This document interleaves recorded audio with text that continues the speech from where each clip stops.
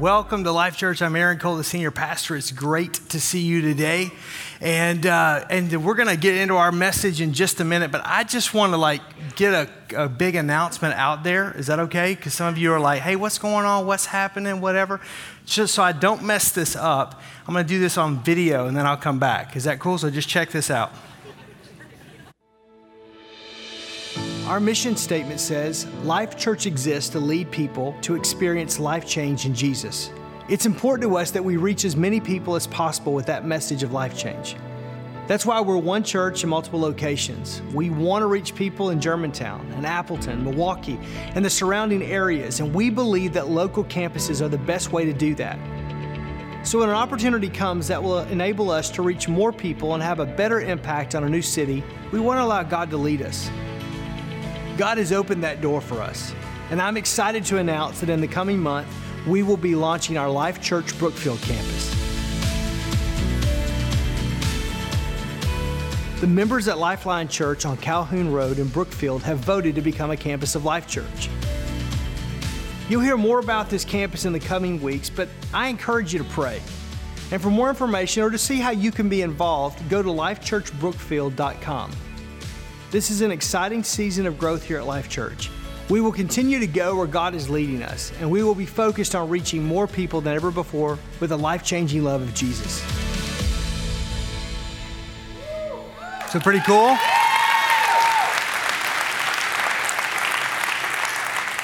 I told you this year was going to be a fun year. And so I said earlier in the year, I said, hey, if you're going to leave Life Church, just wait till later in the year, at least have the fun part and that kind of a deal. So this is one of those doors of opportunity that God opens up for us. And so there's about 300 of you that live within 10 minutes. We're not stalking you, but just based on the data that we have from that campus. And here's what I know. You'll make the drive here, but you have neighbors, coworkers, family members that live in that area that aren't going to church anywhere. And they're going to go somewhere for Easter. So we're going to be there Easter Sunday. And they're going to be making, and with the drawing of the Holy Spirit, we really believe there's going to be life change. And we know they may not make the drive to Germantown, but they will make the drive to that campus there where Burleigh comes right into Calhoun. And it's right there, that 10-acre campus. And so what we want to do is make sure, again, we're about life change, right? This is what it's about. It's about seeing people far away from God coming to faith in Jesus Christ. And so if you're interested in being a part of the journey, go, hey, man, I would love to go serve. I'd love to make that my primary campus. I understand schedules and things happen, but you'd like to do that, you can go to lifechurchbrookfield.com and simply just let us know that, and we'll follow up with you. If you don't let us know that, we're not going to follow up. Some of you may go, you know what, that's fine. I just want to, for whatever reason, I'm going to say at the Germantown campus, or I'm going to be at the Milwaukee campus, or whatever campus. Totally fine. It's there for your benefit. And just so you know, so what's going to be happening, all I'm asking from you, Life Church Germantown, is this. I'm not asking for more money. We need your prayers. Those of you that live in that area that want to be involved in serving, we're going to need you. But I just need some grace from you for me. I don't think I've ever asked for that before. And that is that in order to make this thing work, and in order to get 300 people that attend this campus to move to that campus, and to be able to make some of these things happen, it's going to mean that on Saturdays I'm here live. Sunday, 9 o'clock, I'm here live. Sunday, 10:45, it'll either be one of our teaching pastors here or preaching my weekend message, or it'll be me on video. And for a season, not for forever, for a season. But we're going to just continue to grow this and develop this and to do this. And so I think that video technology is a stained glass of the 21st century. And so this is just a way to leverage technology in order to continue to reach more and more people. If you know me at all, I'd like to do one church on Sunday morning service. I'd like to have a continental breakfast before, and then have church, and then have a buffet at the end. That would be great with me. but it costs a lot of money to get everybody together in one roof at one location at one time. It just doesn't work for everybody's schedule. So again, if you'll give me grace in this season to be able to serve and to be able to do this, I literally think that we're going to see hundreds of people and even thousands of people come to faith in Jesus Christ in the near future. Because again, it's nothing works like the local church works when a local church works the way the local church is designed to work. And you, Life Church, are being what it really means to be the hand and feet of Jesus. And so this is an opportunity that's come our direction and come our way, and I hope you'll be a part of it. And we'll do some open campus and some things that you can go and see and be involved. There's a full gym that's there, so we'll do some basketball for some of you that like to do that. And yeah, amen. There's a full kitchen. Thank you, Jesus. For those of you who have the gift to cook, we're going to let you cook. I'm going to eat. It's going to be good. So it's a good time. But anyhow, it's just some great stuff. So take your Bibles if you have them and turn with me to Acts chapter 1. We're concluding this series on the Holy Spirit. And if you, again, we've been promoting this, but this Wednesday night at this campus at 6:30, we will be kind of having a little bit of I'll kind of wrap this whole thing up, a little bit more of kind of a summarization of what we've been covering the last 3 weeks. And then also just an opportunity to be able to ask questions in Q&A. And to experience this. And so if you have questions, be here this Wednesday night. If you just want to audit and learn a little bit more, do that. And again, it's at 6:30. It just kind of helps us with the schedule and with everything going on. But today I want to conclude this series on the Holy Spirit when we're talking about the power of the Holy Spirit that the book of Acts talks about. And so, again, the Holy Spirit is like a personal navigational device. He is a person, the third person of the Trinity, Father, Son, Holy Spirit. And so Jesus says that he'll walk alongside you. The Greek uses the word paraclete, which means one that walks alongside. He'll guide you. He'll lead you into all truth. He'll convict you of your sin, and he'll bring comfort into your life. And so that's the role of the Holy Spirit. And at salvation, we are filled with the Holy Spirit. Talked about that 2 weeks ago. We're filled with the Holy Spirit. All the Holy Spirit that you need to get into heaven, you have that. And subsequent to what we're going to read today, Jesus, after he rose from the grave, and he encounters the disciples, the Bible says in John's gospel that he breathes on them and they receive the Holy Spirit. The work of the Holy Spirit, according to what Paul will write in Ephesus to the church in Ephesus in Ephesians 1:13, that the Holy Spirit seals the salvation. It's how Jesus lives in your heart and in my heart. It's through the person of the Holy Spirit. So we're filled with the Holy Spirit at salvation. But subsequent to salvation, as is given in Scripture, there's what's called the baptism of the Holy Spirit. There is this enduing of power. And all I want to do is, I'm going to use a good theological term, which you can take and explain it because it's really simple. I'm going to explain the passage, which the word explain among theological circles, or I'm going to exegete the passage. All right? I'm just going to take it and dissect it, diagram it like a sentence, and unpack it to what does it mean. And then I'm also going to give some application to the 21st century, but a lot of it I just want to explain because some of you are reading this for the first time or it's relatively new to you. And so I just want to this is what it's saying. You can translate it for yourself, but this is what it's saying. So this is kind of unpacking that. So Acts chapter 1, verse 8, the Bible says, "But you will receive power when the Holy Ghost comes on you, and you will be my witnesses in Jerusalem, Judea, Samaria, and to the ends of the earth." This is Jesus talking. Acts chapter 2, if you'll flip to the next chapter, Acts chapter 2, verses 1 through 8, we see the fulfillment of what Jesus says in Acts chapter 1. "And when the day of Pentecost had fully come, they were all in one accord." It's not a card. No? Okay. Honda Accord, get it? "And in one place, and suddenly there came a sound from heaven as a rushing mighty wind, and it filled the whole house where they were sitting. And there appeared unto them divided tongues as a fire that sat upon each one of them. And they were all filled with the Holy Ghost and began to speak in tongues as the Spirit of God gave them the utterance. And they were dwelling in Jerusalem, Jews, devout men from every nation under heaven.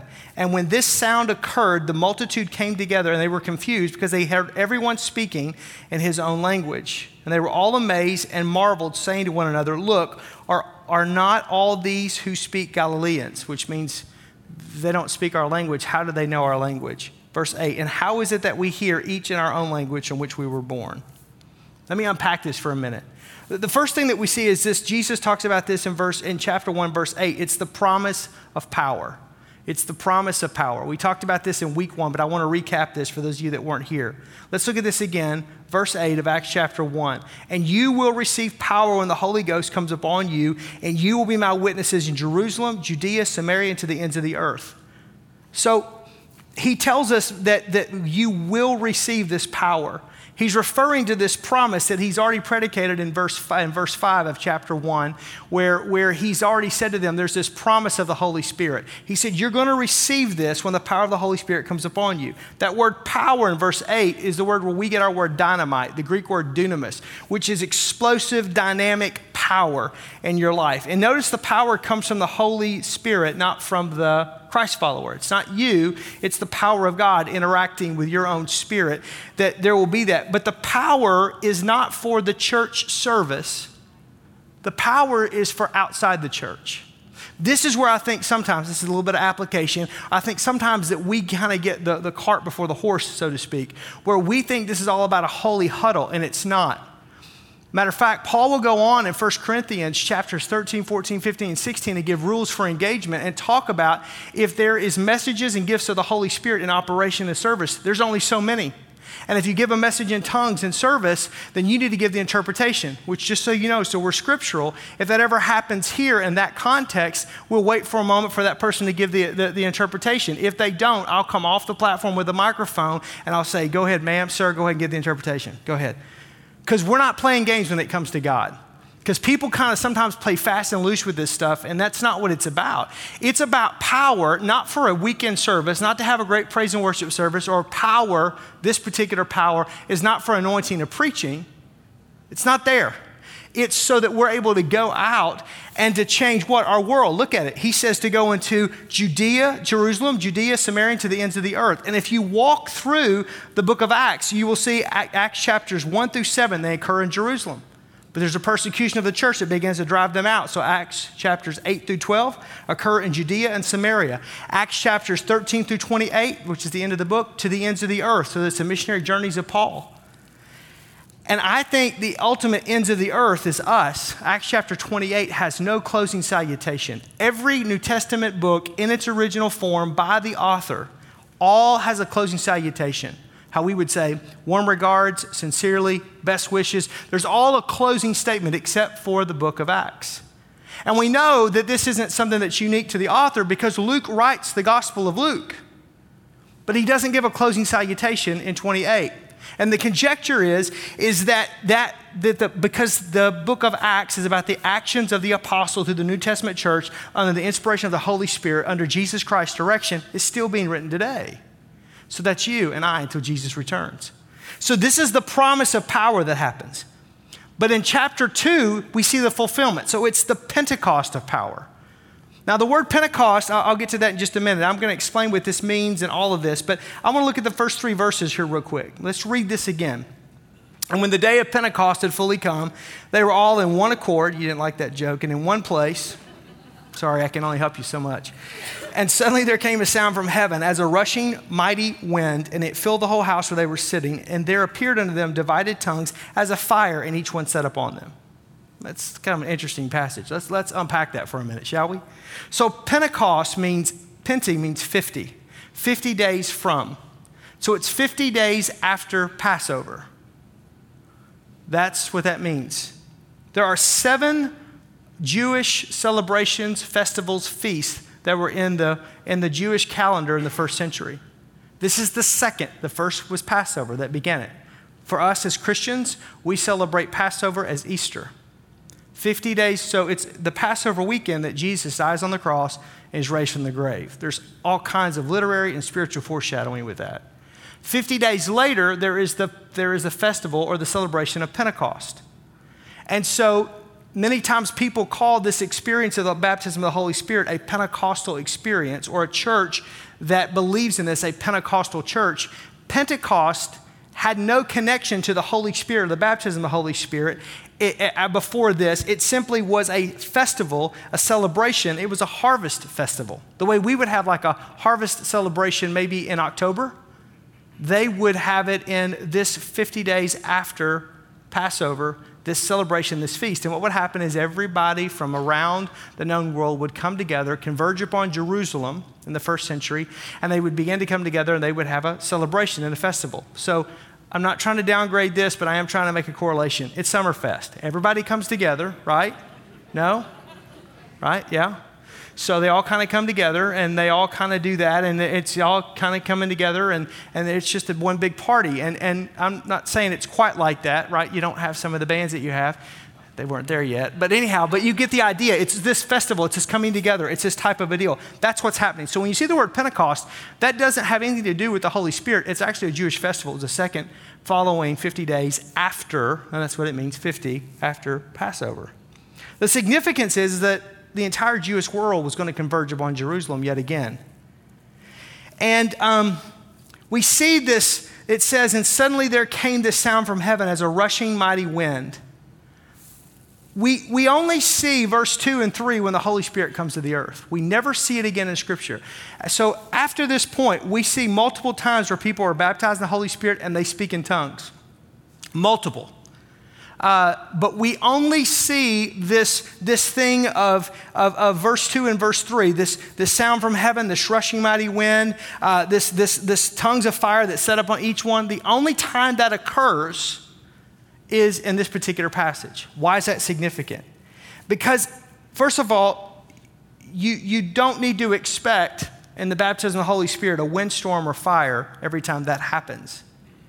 The same way like when Jesus was born, the star didn't last forever. The star was there to guide the wise men from the east to be able to come and to find Jesus. It was a sign. It was a symbol. That's what it was. So is the coming of the Holy Spirit to the earth. Remember, what's happening is Jesus ascends to the right hand of the Father. Now there is this dispensation of the Holy Spirit. It's the presence of God coming into our atmosphere and into our earth and into our world. And it's not just there for that. It's so that he can come and live in our hearts and in our lives. That's the power of it. So we don't need to wait for the Holy Spirit. Why? Because he's already here. We don't need to wait for, there's not going to be any fire calling out from heaven. Sorry, I hate to, those of you that are pyromaniacs, hate to bust your bubble. There's not going to be some weird deal. Sometimes what happens with we as people is we like the sensational. We like the paranormal. We like things that are aberrations from what is normality. And what happens in that is that we're driven or drawn to that or driven away from that sometimes. And it's like we make things happen that aren't there. No, the Holy Spirit is here. The Holy Spirit is a person. The Holy Spirit lives inside your heart. But this was the first encounter that the Holy Spirit was encountering in that upper room as Jesus told them to wait for this baptism, this second action of the Holy Spirit subsequent to salvation. So let's look at the presence of power that happens, the presence of power that takes place when the Holy Spirit comes. Verses 4 through 8. And they were all filled with the Holy Spirit, or the Holy Ghost, same thing, and they began to speak in other tongues as the Spirit gave them utterance. I'm going to explain that in just a second. And they were dwelling in Jerusalem, Jews and devout men from every nation under heaven. We explained that. And when the sound occurred, the multitude came together. They were confused because everyone heard them speak in their own language. And they were all amazed and marveled, saying to one another, "Look, are these not all who speak Galileans? How is it that we hear each in our own language in which we were born?" Now, let's go back to verse 4. And they were all filled with the Holy Spirit, and they began to speak in other tongues. That word tongues in the Greek is the word called glossolalia. Glossa means tongue or language. Lalia means speech or to speak. Therefore, we get speaking in tongues from this word glossolalia. Now, what is tongues? Well, first of all, we see it here. It's unlearned. These men are saying, look, these guys are Galileans. They don't know our language. And so they're speaking not only our language but our own dialect, that we hear this, we get this. So it's an unlearned language. Now, it doesn't mean that it's a non-existent language. It just means that it's unlearned. So secondly, it may be an existing language. Verse 7 and verse 8, we see there that it's an existing language, that they were all speaking and all of these individuals' languages. Now, I just traveled last week, and I was in Europe, and I was in the refugee camps in Calais and in Dunkirk, and so I'm here, and then in Brussels, I'm hearing French, and I'm hearing Dutch, and I'm hearing Oh my goodness. And then English and then of course redneck, that was me, right? So just kid there and hey y'all. And I'm just there. And so, but you could hear it distinctively. And for people that were like one lady that was working in the hotel, she's cleaning the room. I tried to get back into my hotel room. I had left my key in there. She wouldn't let me in. This was in Brussels. And so she actually was speaking French and could not understand anything I was saying. I couldn't understand anything she was saying. So I just went down to the front desk because that lady spoke English, or at least the last person that was there did. And I was able to get my key and get back into the room. We couldn't speak. In this particular setting, it would be as though I had the ability to speak her language, even though I hadn't been taught her language. If you've ever been in a situation where you are the only person speaking your language and everybody else is speaking different, you don't understand anything that they're saying. But then in the middle of all of that, if you hear somebody speaking, in our case, English, you pick up on it immediately. Why? Because you hear your own language. That's what they're hearing. Now, we also see that this tongues is the initial physical evidence of the baptism of the Holy Spirit. So this is happening. And it will happen in Acts chapter 10. It'll happen in Acts chapter 19. It's implied in chapter 6. It's implied in chapter 8, just in the book of Acts alone. We see a pattern that when people are baptized with the Holy Spirit, that they begin to speak in tongues, that they receive this language. This is what's happening. Again, this is not disputed by anybody. This is what it's saying right here. Now, whether you believe it's for today, that's a totally different conversation. But what it's saying here, this is what's going on. So why does God use tongues? Why does he use glossolalia? Why is that? Well, first of all, it's a sign. Verse 5, 6, 7, and 8 says it's a sign for unbelievers. It's a proof that the Holy Spirit is real. It's an indicator of the Holy Spirit for people who are outside, who are far away from God. Now, let me give you an example of that. So in this particular setting, when they began to speak in tongues, everybody began to hear them speaking in their own language, and they were drawn to it. They hear the sound. They hear the commotion, but they all of a sudden hear these people, and we'll later find out that they think that they're drunk. But Peter stands up and goes, no, it's 9 o'clock in the morning. That's where it's not Summerfest, amen? So it's 9 o'clock. Oh, come on. It's 9 o'clock in the morning. So it's just, this is not happening yet. So they're not drunk, but you're right, they're from Galilee. And they don't know your language, yet they're speaking your language. There's a supernatural phenomenon happening. Anytime the supernatural begins to take place, there's a drawing to that. What's going on? What's happening? What's occurring? So it's a sign. We also see that it's used as a gift. 1 Corinthians chapter 12 says that the gift of tongues is used to build up the church and the Christ follower.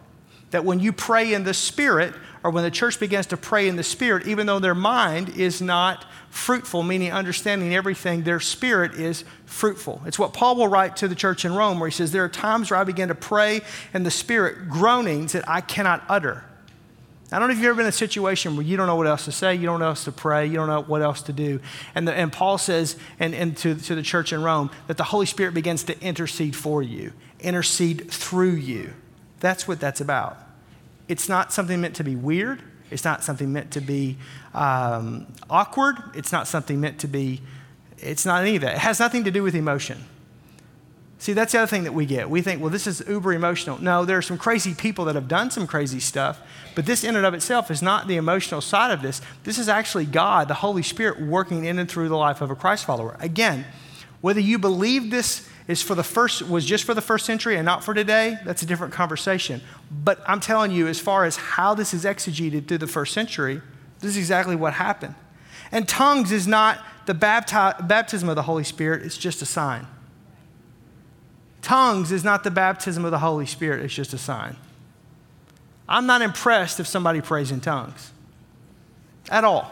I've seen a lot of people, quote unquote, pray in tongues and act like the devil. Woo, don't shut me down when I'm preaching good. It's one. The actual sign, it's just one sign. The actual thing that gets your attention is you have power to be a witness of Jesus in Jerusalem, Judea, Samaria, to the ends of the earth.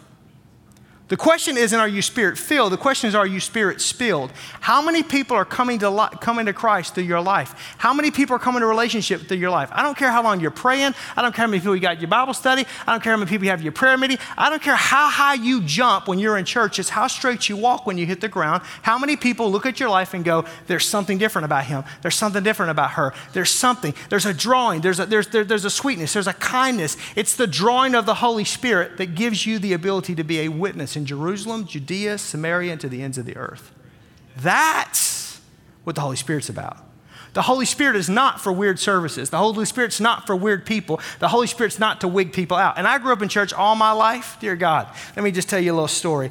And I remember I would date these little Baptist girls from junior high, and we'd get to church. I'd be like, oh, Lord, don't let Sister Smith get her shout on today, because I'm going to have to explain this to this little Southern Baptist belle.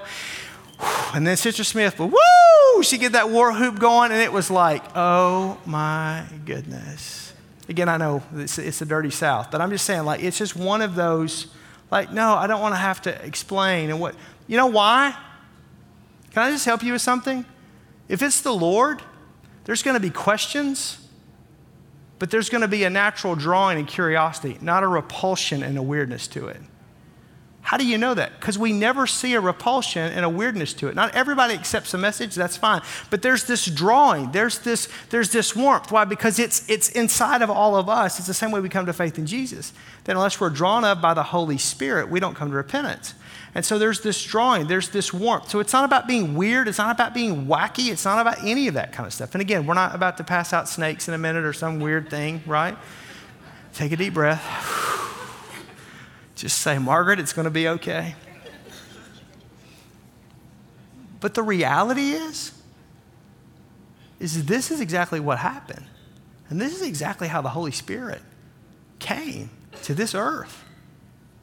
And if you believe Matthew, Mark, Luke, and John, you got to also believe the book of Acts.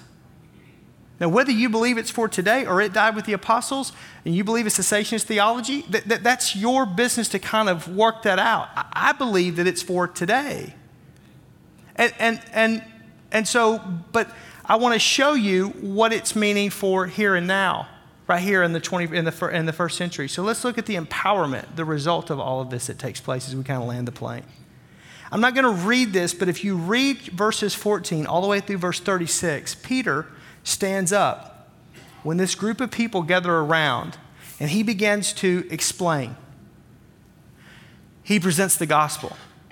He also does what I think every great pastor does, and that is he manages the tension in the moment. He understands where these people are coming from, and he understands their background. He also understands what's happening in this upper room experience is brand new. And he has just encountered Jesus in this way. But he had the ability to be around Jesus, to understand. Jesus taught and they understood. Even though they didn't know this was what was going to happen, he began to connect all of the dots. And as you begin to read those verses, he goes all the way back to Isaiah. He goes all the way back to prophets of the Old Testament. And he connects the dots. He contextualizes the experience. Same way I did Summerfest, a lot less spiritual, but you get the idea. He contextualizes the experience so that the people, the hearers, understand what's going on. Then he also takes the experience and he brings it into the here and the now about this is why Jesus came and this is what's going on. And you were the ones that crucified him 50 days ago. You were the ones that nailed him to a cross 50 days ago. You were the ones, but God raised him back to life. And when he came back to life, he ascended to the right hand of the Father. But he didn't leave us alone. He left one that would walk alongside of us. That's the Holy Spirit. And that, brothers and sisters, is what you're hearing today. And when you're hearing this in your own language, you're hearing the gospel and the good news in your own language. God wants to get your attention. And at the end of that, 3,000 people come to faith in Jesus Christ. It doesn't say they all became Christ followers, which meant there were more than 3,000 people listening to what he was saying. In the middle of this crowded, if you've been to Jerusalem, if you haven't, I'm going to take a group next January. They're in the middle of Jerusalem, conversing in the middle of this crazy festival. They're on this second, third store balcony, and they began to hear this, and Peter steps out and begins to tell them what's about to happen. And of the crowd of thousands that were there, 3,000 said, I want to give my life to Christ. I want to give my life to Christ, and became followers of Jesus Christ. It's a powerful experience. See, that's what should happen when you experience the power of the Holy Spirit in this type of a fashion. It should draw you to it. Here's the difference that I want you to catch, though. The last public appearance we see in Peter's life was 7 weeks, 50 days prior, where when the guards of the high priest come to get Jesus, to take him to be tried, he'll be crucified, he'll die. Peter's the one that takes out his sword, and the guard's name was Malchus, and he severs his ear from his head, and Jesus picks it up in the Garden of Gethsemane and puts it back on his head, Malchus, and divinely heals the guard that's going to take him. You want to talk about being freaked out? That's all caps. You know what I'm talking about? I'm coming to take you away because we think that you are not of God, and yet this person who's following you severs my ear from my head, and you pick it up off the ground and you heal me immediately. I would be running for the hills at that point. So Peter he's passionate. But then Jesus has already told him, hey, you're going to deny me.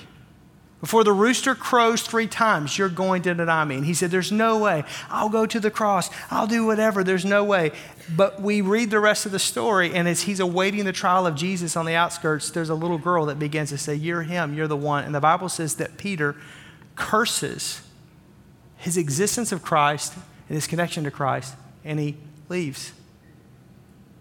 We don't see Peter again until Jesus raises from the tomb. He's gone. And he's fishing, which is what he was doing prior. He was a fisherman, a commercial fisherman. That's what he did for a living. So his dad did what his dad before him did. And so he's a commercial fisherman, and he's fishing. And Jesus comes to him and says, why are you fishing for fish? Why don't you come and follow me, and I'll make you a fisher of men? And the Bible says that Peter leaves the nets on the shore, and he leaves the boats, and he leaves the commercial business. He doesn't sell it. He doesn't divest it. He doesn't find someone to give it to. He leaves them on the shore. I love that. And he follows Jesus. And when he fails, and when he falls short of the glory of God, and when he rejects God, and he's embarrassed of who Jesus is, what does he do? He does exactly what you and I do. He goes right back to his past. Woo. That's what we do, don't we? In our own shame. I'm not worthy. I'm not worthy to be a disciple. I'm not worthy, Jesus. I'm not worthy. I'm just not worthy. And what does Jesus do? He comes to him. And there's been several interactions at this point. But he comes to him and says, Peter, do you love me? Yes, Lord, I love you. Peter, do you love me? He says, yes, Lord, I love you. No, Peter, I don't think you're getting this. Do you love me? Anytime you see something in threes in scriptures, it's trying to emphasize a point. It's trying to highlight the point. He says, yes, Lord, I love you. He said, then I want you to go and feed my sheep. What's he saying? I didn't call you to fish. I brought you and called you out of this to go and change the world. The next time we see Peter is in this passage. And he emerges from this experience not only in a right relationship with God, he emerges from this experience as a leader of the New Testament church. That's the power of the Holy Spirit. It doesn't change your personality, but it empowers the calling that God has on your life. It empowers the hand of God on your life. It empowers the work of God in and through your life. So you can be his witness in Jerusalem, Judea, Samaria, to the ends of the earth. That's what the power of the Holy Spirit is all about. Father, I just thank you today for your word. I thank you for life. Thank you for strength. I thank you, Lord, for God, the simplicity of your word, that we can understand it. I thank you, Lord, for the redemptive work of grace that your word talks about and shows us. So, Lord, I just pray, Holy Spirit, I just ask that you would lead and guide us into all truth. Holy Spirit, I pray you would do exactly what Jesus said you would do, and that is to convict us of our sins and to bring comfort into our lives in times of need. I pray that you would walk alongside each and every one of us, and I just pray that you would help us to understand who you are and to be able to work in and through our lives in such a way that we will be what you've called us to be. And to every one of our world, whether our world is at a factory floor, our world is at a high school, our world is a stay-at-home parent, our world is in retail, our world is in corporate America, our world is in local business, our world is in traveling sales, whatever our world is in, that we would be empowered by the Holy Spirit That we wouldn't just be Spirit-filled, but we'd be Spirit-spilled. That we would experience this baptism of the Holy Spirit in such a way, God, that it transforms, not our personality, because you gave us our personality for a purpose and a reason, but that it emboldens us. Not to be weird or wacky or wild, but it emboldens us to be a witness. To be a witness and to let that overflow just happen in our lives. That kindness, those love and joy and peace and patience and kindness and self-control and long-suffering, those gifts of the Holy, those fruits of the Holy Spirit. Galatians 5:22. Let those be evident in our lives and overflowing in our lives in such a way that helps us be more like you, Jesus, and draws more people to you. In Jesus' name we pray. Amen.